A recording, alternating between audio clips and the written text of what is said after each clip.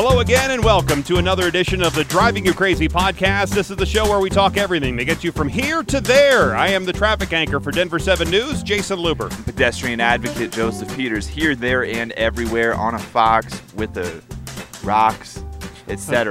No, you don't, because you are now a scooter advocate, Yes. and you don't want rocks with the scooter. No, but I have seen a couple people who are doing scooter tricks now, man. Oh, really? Yes, scootering is getting I was wondering intense. that, because they have the what's it, the skate park downtown? Yeah. Over at 20th Street? Are they over there riding it down there? So I don't visit the skate park, so I can't speak to that, but I did casually see somebody on a scooter hop onto the sidewalk and do a kick turn, I guess is what you call really? it. Yeah, like the scooter did the full 360 before they landed. It was pretty rad. Nice. So that's what's going to happen now. Yep. These things are going to become trick scooters. I hope not. That's Well, we are here, and there was a very nice write-up about our show and the 100th episode. You can read it right now on thedenverchannel.com. I heard from a few people saying congratulations on our 100th episode. I think it's a pretty big accomplishment. 100 episodes, just over 2 years of doing this program. I would agree with that. I would say it's a big deal. 100 more than 50. We celebrated 50 pretty big. We celebrated 100 the same way. And I'm proud of what we've done so far. We have a lot more coming up, and we always bring you great stories. Not just great stories, great topics, and great interviews. Later on in the show, we're going to actually talk about Colorado basically selling its buildings so they can get some money for roads. And so it's a really interesting topic, and we'll have Marianne coming up in just a little bit to talk about her story in coloradopolitics.com. In my favorite story of the week, though, a man in Connecticut says he was wrongly cited for distracted driving after police mistook a McDonald's hash brown for a cell phone. Around 6 a.m. on April 11th, Jason Steiber said that he bought a hash brown at McDonald's and was then pulled over by a Westport police officer. Jason then said, "I was eating a hash brown and he thought it was a cell phone near my mouth." He told the officer it was not a cell phone, but he was still given a $300 distracted driving ticket regardless. Jason said he had no reason to put his phone up to his ear because he has Bluetooth in his car, and that he also tried to provide his phone records to the officer that would have shown that he did not make any calls in that hour that he received the ticket. So Steiber first went to his trial a while back in the summer. They took this to trial. Well, yeah, he went to trial because it was a citation. So instead of just paying the ticket, he went to, yes, you have, even for a speeding ticket, for any, you have the right to face your accuser in court. And so he went to court, and he argued his case before the magistrate judge, and the judge found him guilty despite Jason's presentation of the phone activity records and his plea that it was just a hash brown and not an actual phone up at his face. Well, Jason then requested a retrial, which is now set to occur at State Superior Court on December 7th. Oh. So coming up very soon. Now, a police spokesperson said he was pulled over for talking on his cell phone and given an infraction. I'm sure his claim is different. That was from the police department. Now, to prepare for the retrial, Jason Steiber has hired a lawyer. No. For $1,000. No. It's about the same price he said his driver's insurance has increased since the issuance of the ticket.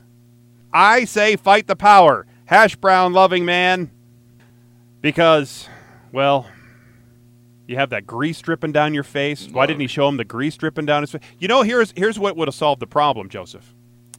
If he took the hash brown like normal people and he put it in his Egg McMuffin, because I'm sure he just didn't get the hash brown. He got the Egg McMuffin, or he got the flapjacks, or he got the... What else do you get there at McDonald's? I'll tell you what he definitely did not get is the flapjacks, because you cannot eat those behind the wheel.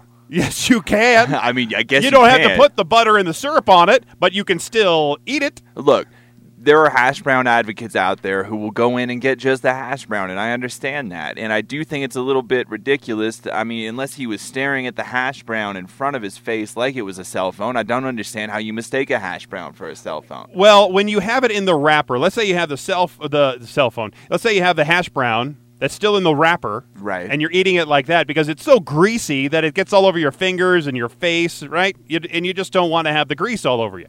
So you're holding it in the wrapper. Now, I don't eat these hash browns often, maybe once a year, if that. So I have had them. Okay.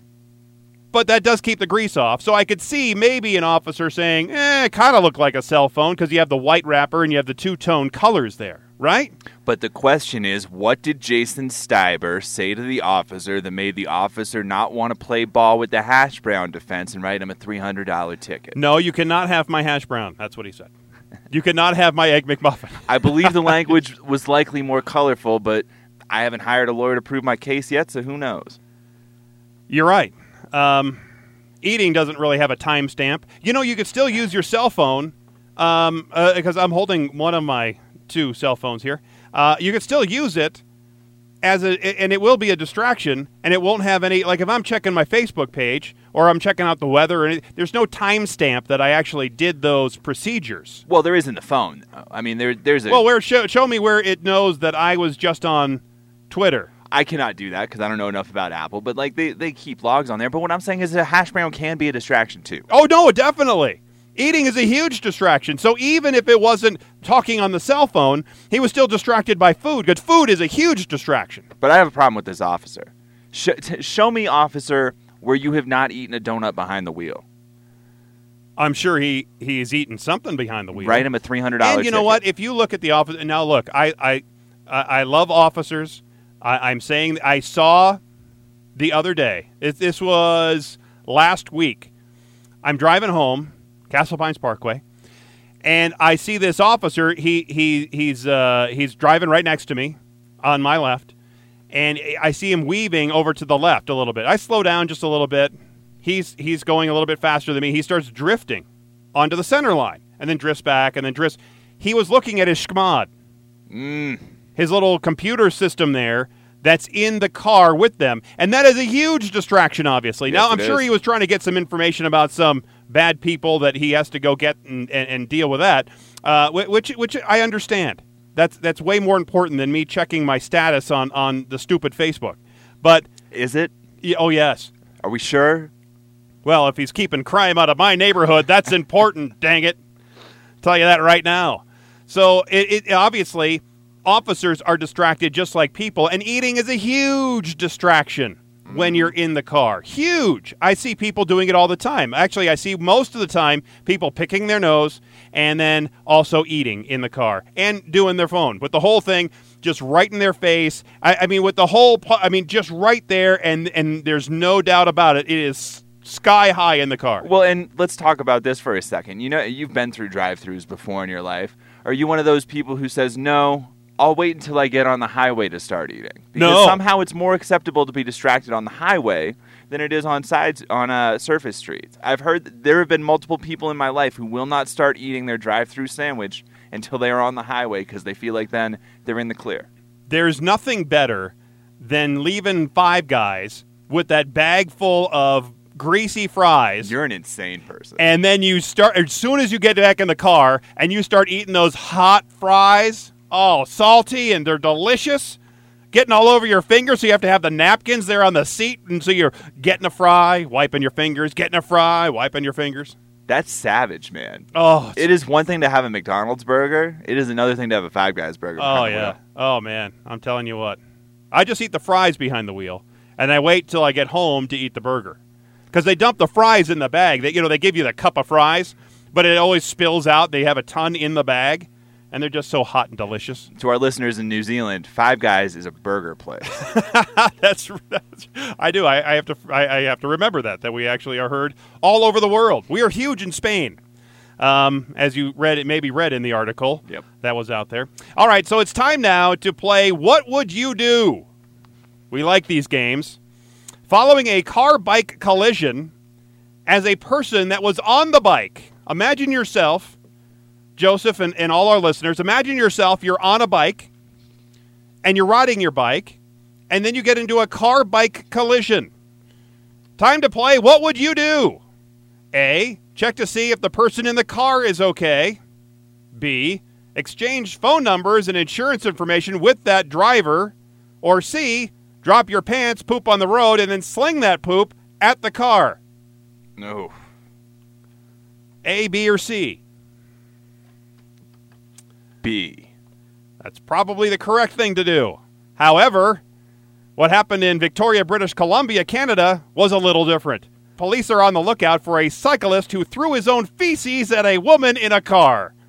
Following the collision with the car on his bike, the man who was on the bike pulled down his pants, defecated in public right there on the street, picked it up, and threw his own feces, like a gorilla at the zoo, right at the windshield of the car where the woman had locked herself in her car. Obviously a safe thing to do during this situation where a crazy biker pulls his pants down, poops, and throws it at your car. Victoria police say thankfully there were a lot of witnesses who intervened because they were fearful the driver would be assaulted. Obviously the car was assaulted. Maybe it was a poopted.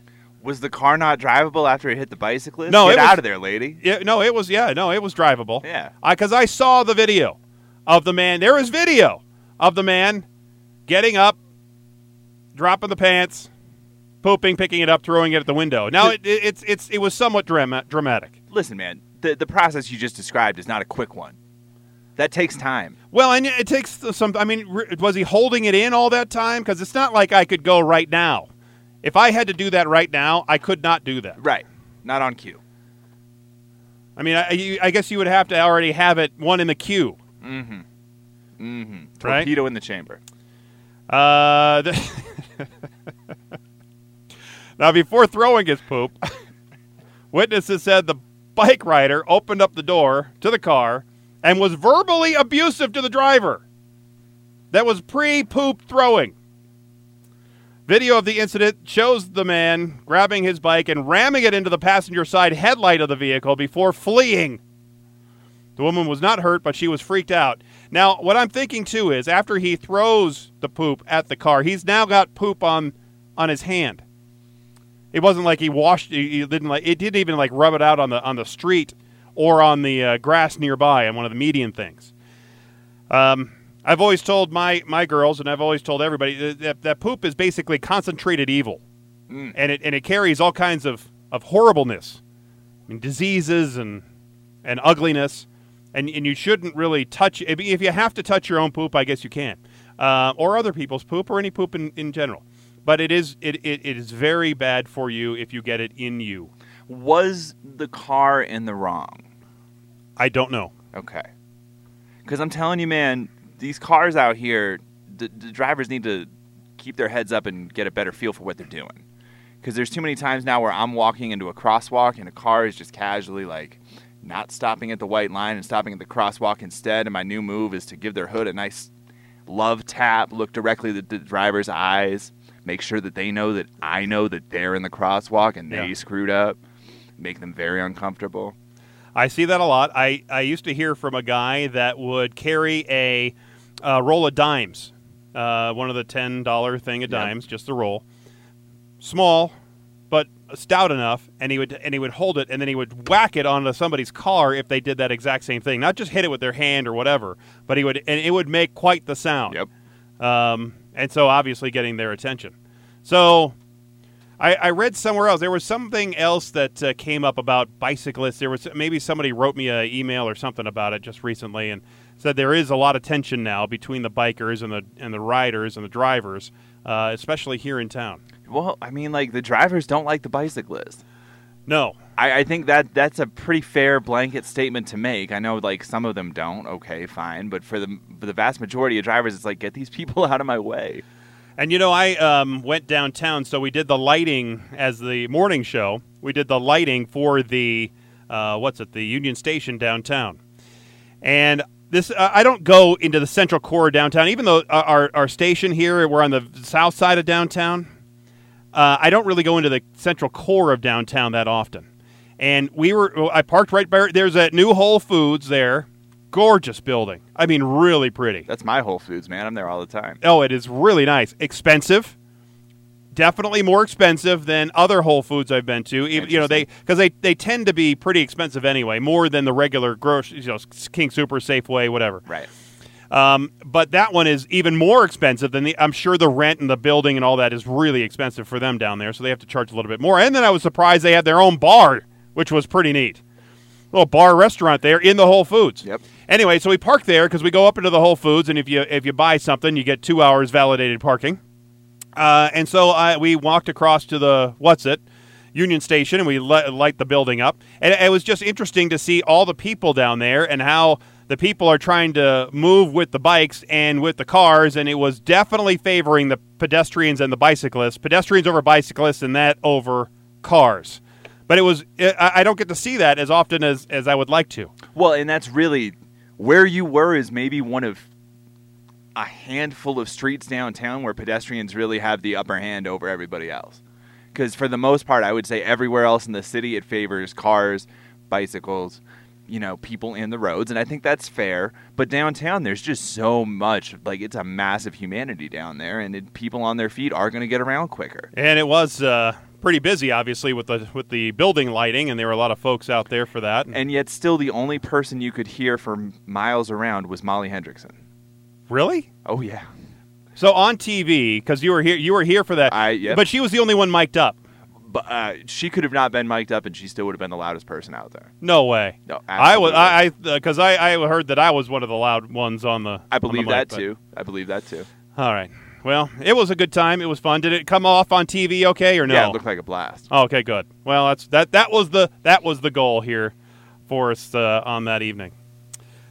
Well, we talked a while ago, and really the big story of this week has been this information from General Motors about closing down a bunch of plants, stopping to make a bunch of cars. We talked a while ago, I know, about the demise of the regular passenger car and how so many U.S. automakers are moving from cars to crossovers and SUVs and trucks, and they're also tooling up to make more electric cars. I'm sure you heard the news by now that General Motors will end production of 6 of their sedans by the end of 2019. It's sad to hear that, but it's also good to hear that they're at least trying to stay out ahead of what's going on in the automotive industry. Well, to a point, right? I think what's going on in the automotive industry is consolidation. Like, people don't need 9 different options when you go to a Ford dealership. Give me a Focus, give me an Explorer. I'm good. I don't need any options besides that, really. But what happens when we see carbon taxes placed on fuel like they're seeing in France right now? That's the main reason you're seeing gasoline at $7 a gallon there. Right. It's not just because of supply and demand. They're actually putting in those the climate accord, the Paris Accord climate taxes on their fuel. And that's why you see that fuel price increase so much. If that happens here in the next 2 or 4 or 6 years, however the case may be, people are going to freak out. I mean, they're freaking out in France right now. Yep. They're really going to freak out here. Absolutely. But let's get back to GM, because I think what was so galling about GM was the way that they took taxpayer money in 2010 and the way that they continue to cash out their top executives over and over again, and then they cut 14,000 jobs that they said that they would keep. I have numbers for you.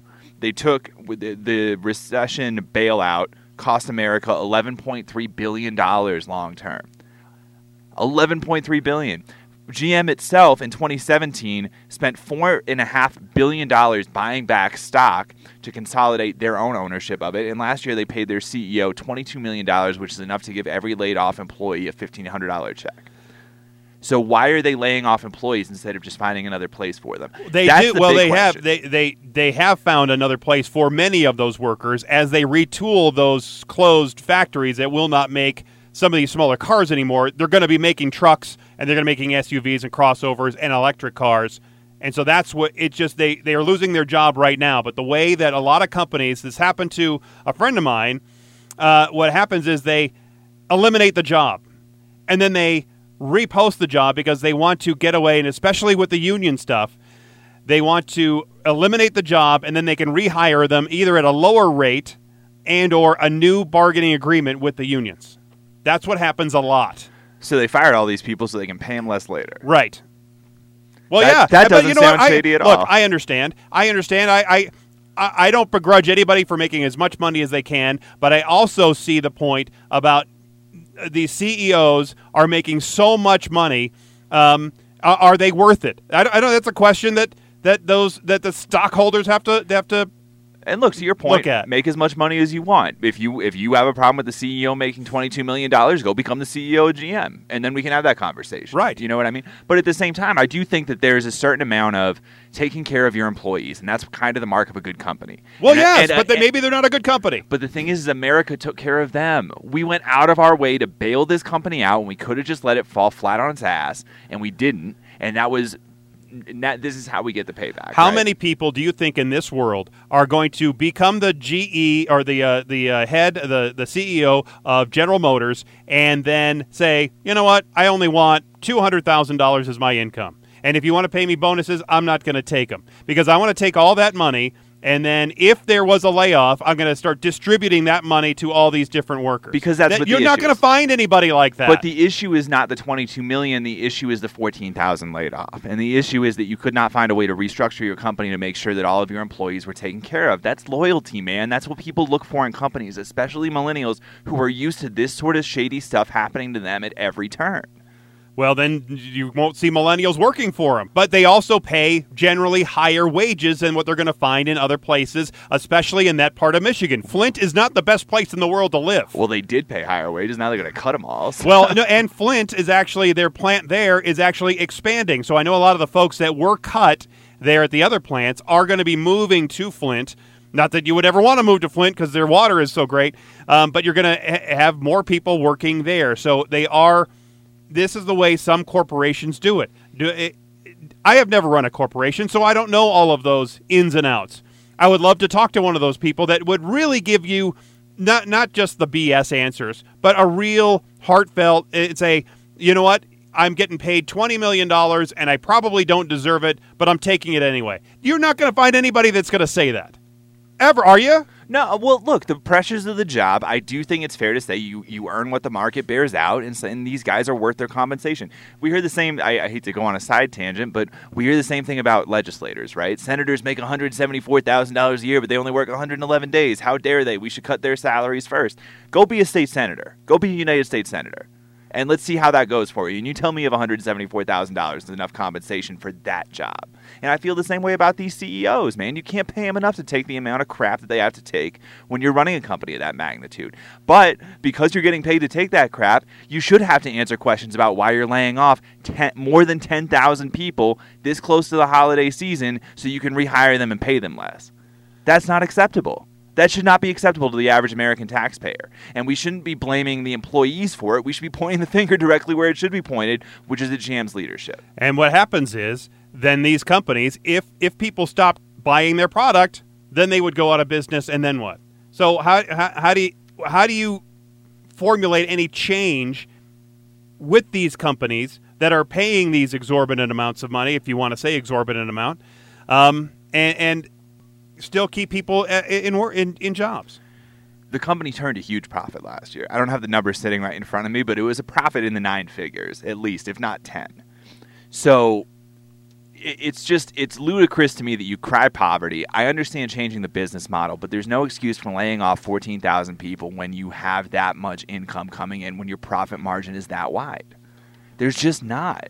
You got to think that there's something GM could do, reinvesting, finding jobs for those people that would be able to build the business more instead of just cutting them off to up the bottom line a little bit more. Yes. I think it's a philosophy that some businesses, I think some of the new tech businesses, the millennial businesses, they have that mindset. These older generation companies, especially manufacturing, they don't have that mindset, especially the ones that are dealing with workers that are part of a large union. Can I tell you what company does do a good job of this? Scripps, the one that we work for. This is a company that we work for that goes out of its way to find places for people rather than just cutting them loose, because this is a company that values loyalty and values finding a use for everybody in our family, right? And so you've seen it with a couple people around here where you see them get shuffled from job to job to job because we haven't found the right fit for them yet, but we don't want to give up on them because we believe in them as people, right? That's what you're not seeing from GM. Am I in the right job? Yes. Are you sure? For our listeners who don't know, Jason Luber single-handedly covered a chase and crash yesterday. It was a beautiful thing, my friends. It was a beautiful thing. We can talk about that maybe sometime later. Yes. But I you know what? As part of this discussion, I wanted to get and mention some of the cars, the 6 cars that are going to be ending production here at the end of next year. So these soon-to-be retired cars are the Buick LaCrosse. Now, year-to-date sales, basically they're all up through September, 13,409. That's down 14.2%. But they've been going, Buick has, over to those crossovers, and they have the sales of the Encore and the Enclave. Those are both up this year for Buick. The Cadillac CT6, their sales this year, 7,270, down 10.6%. It's still the only car that GM has that uses their Super Cruise semi-autonomous driving technology, but it's also the least popular Cadillac that they have. There's another Cadillac, the XTS. Their sales have been 12,664, up almost 16%. I was going to say that XTS is cool, man. I like that car. Now, most of the XTSs, they're sold to limousine and taxi companies, and GM recently updated their design to keep their customers happy, and it was driving sales higher. It is the only car GM is killing that has performed better in the first 9 months of this year than in the first 9 months of 2017. The Chevy Cruze. It was the September sales, the Chevy Cruze, their sales for last year, get this, 109,662. That's a lot of cars. Right. Still down 26.5%. It's the best-selling Chevy sedan. It was the Consumer Reports top pick for compact car last year. It was beat out by Toyota's Corolla and a handful of other smaller cars for this year, and the sales have been down because of that. Fascinating. The Chevy Impala, with sales of 43,952 out through September, that's down 13.4%. The recent redesign of the Impala was made it the 2018 Consumer Reports top pick for larger cars, but it's a large car, and the market doesn't want to have large cars. They forget that large cars even exist because people would rather have the crossovers. Sedans or SUVs, man. I mean, I'm with that 100%. It is the worst selling among all those Chevys of large cars. And the one that hurts me the most, hits me right here in the old, right there below the belt, is the Chevy Volt. January through September sales, 13,243, down 13.7%. Now, the Volt, it's the plug-in electric hybrid. It always runs on the battery, but it has that generator in there that will generate electricity. And the problem is that people, for some reason, want all-electric cars. Chevy has been producing the electric Bolt hatchback. Sales of that thing has fallen, too. But I think what is happening here is that people don't understand how much more useful the Volt is over a pure total electric car. That it still is an electric car. It's not a hybrid. It's an electric car with a generator.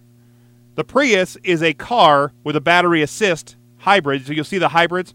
They're regular cars with batteries in them that will help give them extra mileage. But the electric car, that's what the Volt is. Now, of course, it made it affordable because I got back $11,000 from the federal and state government. Right. So the subsidy is now going away, and I think so fewer people are buying them. And they don't hold on to their value. Nearly, there was my brother-in-law sold his. He bought it for 37, I think, 36, 37, 38.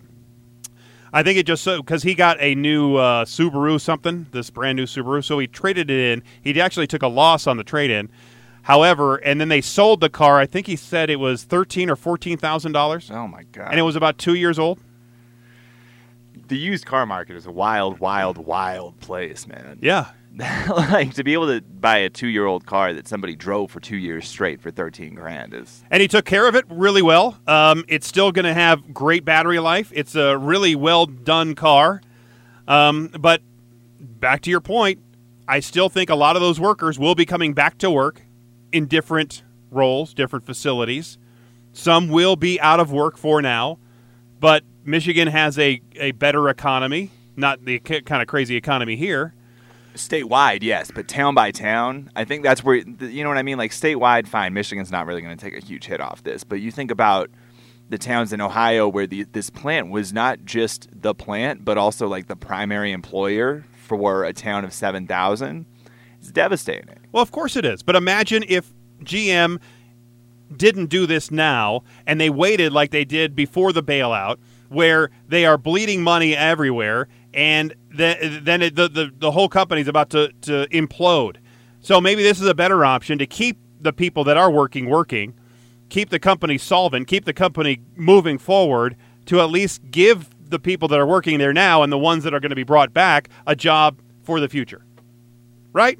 That's at least the way it seems like it's it seems like that's the way to go. I mean, their revenue was $35 billion last year. They swung a profit this last quarter, net income of $2.5 billion. I don't know, man. Keep the factories open, GM. All right, to change gears completely here, one of the biggest transportation stories here in Colorado since the election has been the defeat of the two ballot measures that would have poured billions of dollars into transportation improvements and our infrastructure.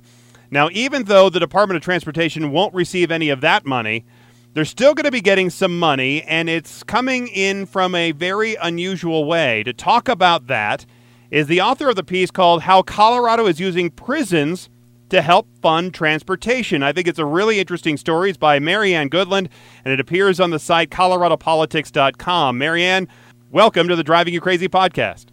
Good morning. Thanks for having me on. So how does all this work? How is CDOT getting money from Colorado prisons? Well, this actually goes back to something that happened in 2017. There was a bill that the legislature passed that was an omnibus bill, meaning you can throw everything but the kitchen sink into it. And it was supposed to be, the intent of that bill was to help save rural hospitals and all the hospitals across Colorado by converting a fee that they pay and then is matched with federal dollars and what have you. And there were some problems with that, so they converted that fee to an enterprise, which is like a state-owned business. But as part of that bill, they also put in that the Department of Transportation could go seek funding for what they call lease purchase arrangements or certificates of participation. And basically it's like a rent-to-own thing, except these are buildings the state already owns. And what they did is they basically put up a bunch of state buildings up for sale through bonds on the securities market. And this would allow the state to raise $500 million to pay for transportation projects, as long as about a quarter of that would go to projects in rural areas. And that's exactly what happened in September. The state put up 25 buildings on the market. Folks that wanted to buy those securities actually thought that they were worth a little bit more than that. So the state wound up with $545 million that they immediately turned around and said, we're putting this into this list of transportation projects that CDOT is either already working on or planning to be working on in the next fiscal year. So CDOT's not really selling the building. Like I bought my house from somebody else and I own the house and I'm paying back a bank for a mortgage. It sounds like that it's the state's just using those buildings as collateral to then. That's correct. So they still will retain ownership, because I thought if they were selling off these buildings, that could have been the dumbest real estate move in all of Colorado history. Well, think of it like a reverse mortgage, okay? I think it's more akin to like a reverse mortgage, where you take the equity out, you find somebody that's interested in giving you money for that equity, and then you repay it. And in the case of the state of Colorado, they're a good credit risk. The ratings houses loved this idea and gave Colorado pretty good ratings on which means lower interest rates, for one thing. Right. Basically, the state is getting a bunch of money now, but then has to repay more later down the future. That's correct. These bonds will be repaid over a 20-year period at up to, and the bill in 2017 allows for this, up to $150 million a year. Now, where that money is coming from, $50 million of that is already in CDOT's budget. So, and the rest they can go to the legislature and say we need another 100 million or however much they want to pay back that year, because it doesn't have to be that entire 150 million. It just has to be up to that amount. We're talking to Marianne Goodland from the ColoradoPolitics.com about her piece entitled How Colorado is Using Prisons to Help Fund Transportation. So how do we get to the prisons portion of all this? Well, that was a decision that was made by the state treasurer and the governor's budget office. The state architect provided them with a list of the buildings that could be used, and they picked 25. 12 of those buildings are prison buildings, and they're the ones that had values. I think there was one that was like $141 million in value. So that's what they offered to the market. And the folks buying those bonds like the idea of prisons because they're considered what's known as an essential state asset, meaning the state will do everything it can not to default on these bonds.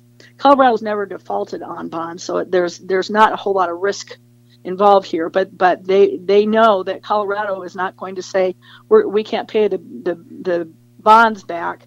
Guess what? You now own a prison. That just isn't going to happen.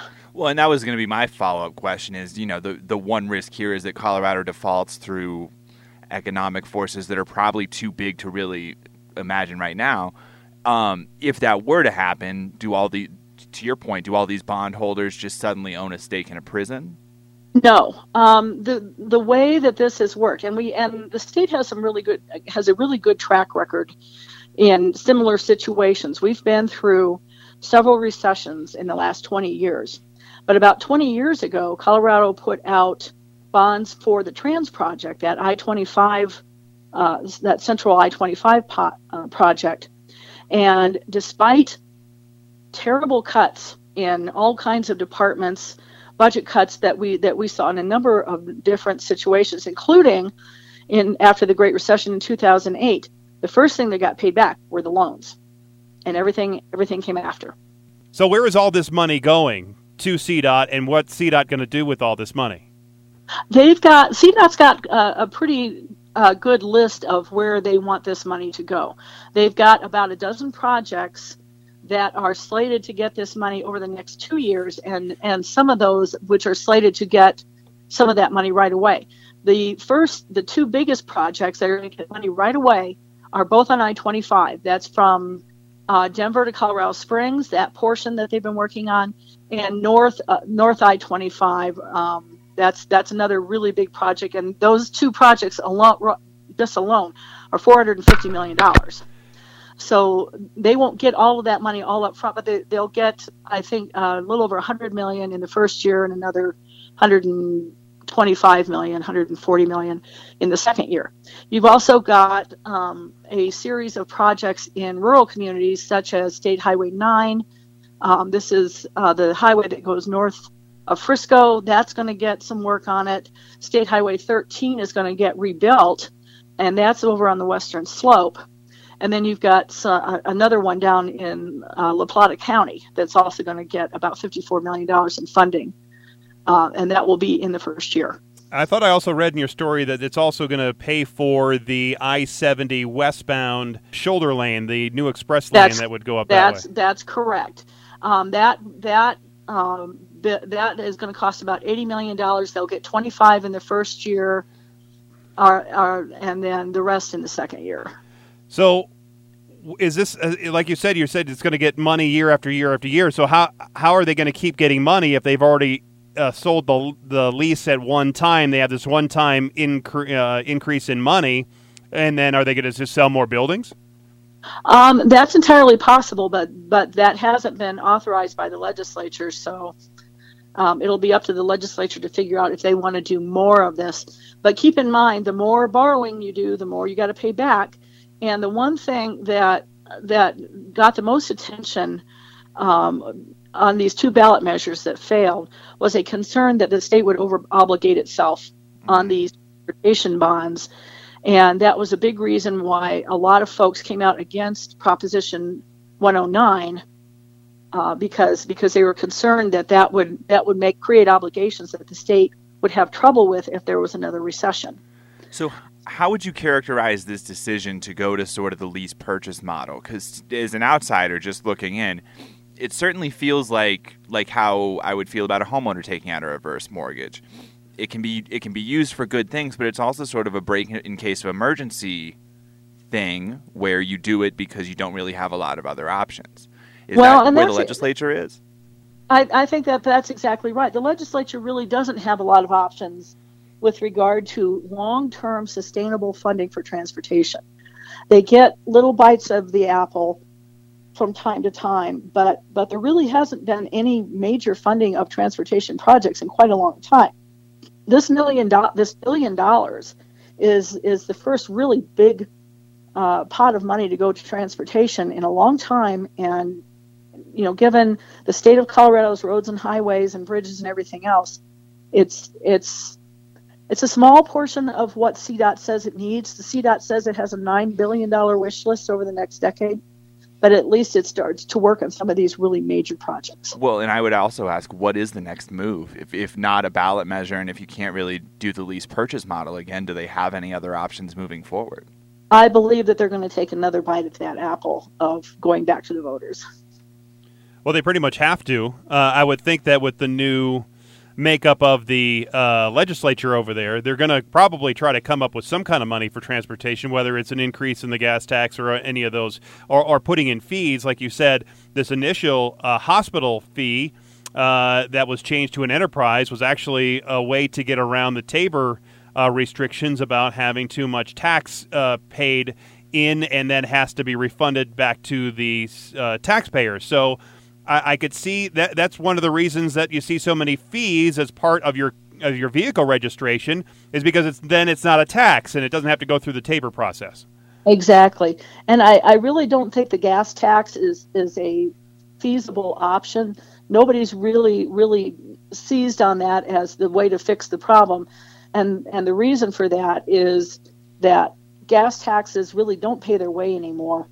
Even if you increased it, you still aren't going to raise the kind of money you really need in order to address this very long list of projects that CDOT has. And the other issue they raise is that with so many people using hybrids and electric cars, they don't pay into the gas tax, or they pay very little, and that it's not proportional to the amount of use on the road. So the gas tax is really not something people love. And so I think the only other option is to try again with asking the voters for something. And obviously the Proposition 110 wasn't the right answer. We'll have to figure out what voters are willing to accept. Have you heard of any other states doing this model of selling their buildings, leasing them back, and trying to cover other state funding problems with this method? This is actually fairly common. This is not unusual. Colorado's done this before. Higher ed has been doing it for years. Interesting. Well, thank you so much for joining us here on the Driving You Crazy podcast. We sure appreciate your time and your insight. Okay. Thanks very much.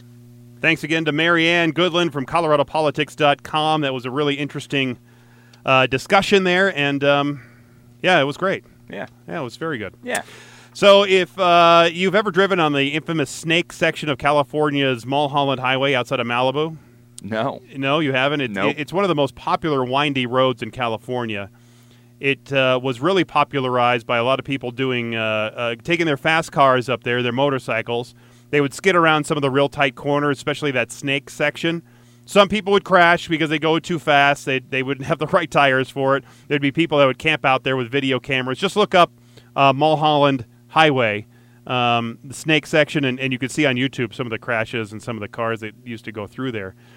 It was a lovely area before the devastating fire that burned the area pretty much to nothingness, and the scale of California wildfires are really beyond the scale of anything we've had here, beyond anything of living memory. I mean, that whole town killing nearly 100 people. It's tragic. It's unbelievable. But I saw some photos of the Snake, and that infamously crash-prone section of the highway looks like it was taken from that lander that just landed on Mars. It's just so desolate now. The California Highway Patrol posted some pictures of the Snake recently on Instagram, and it showed out that burned landscape, including some damage to that pull-off area there. They said even though the rock wall was still standing, All the utility poles were burned down to the ground. There were wires laying in the road. The wooden guardrails were all burned away. So they all have to be replaced before they can open up that highway again. And there's so much work to do, not only to rebuild the roads, but the other infrastructure that all burned down in those fires. Mm-hmm. Yeah. So it's pretty sad that it's taking such devastating toll there on those people in California. Well, and it's to your point, recovery is going to not be a overnight, over a year, over a 10-year period thing. I mean, it's safe to say I don't think that area is ever going to get back to what it was. No, we have some burn areas here that still, after decades, still hasn't come back the same way, and they probably won't for 100 years. Well, that's what doesn't get talked about with these wildfires. It's like once the wildfire's contained, we all kind of treat it like it's over. No, that is a centuries long scar now that this Mother Earth, Yes. is going to have to heal from. And the timeline for Mother Earth is a lot longer than ours. Yes, That's absolutely. for sure, definitely. Well, thanks again for being here. Great show of show number 101. So we're into the triple digits now, baby. Triple digits of the Driving You Crazy podcast. Yes, sir. Thanks again for listening. And until next time, I'm Jason Luber, the traffic guy. I'm Planet Earth advocate Joseph Peters. Me too. Be safe, and as always, happy motoring.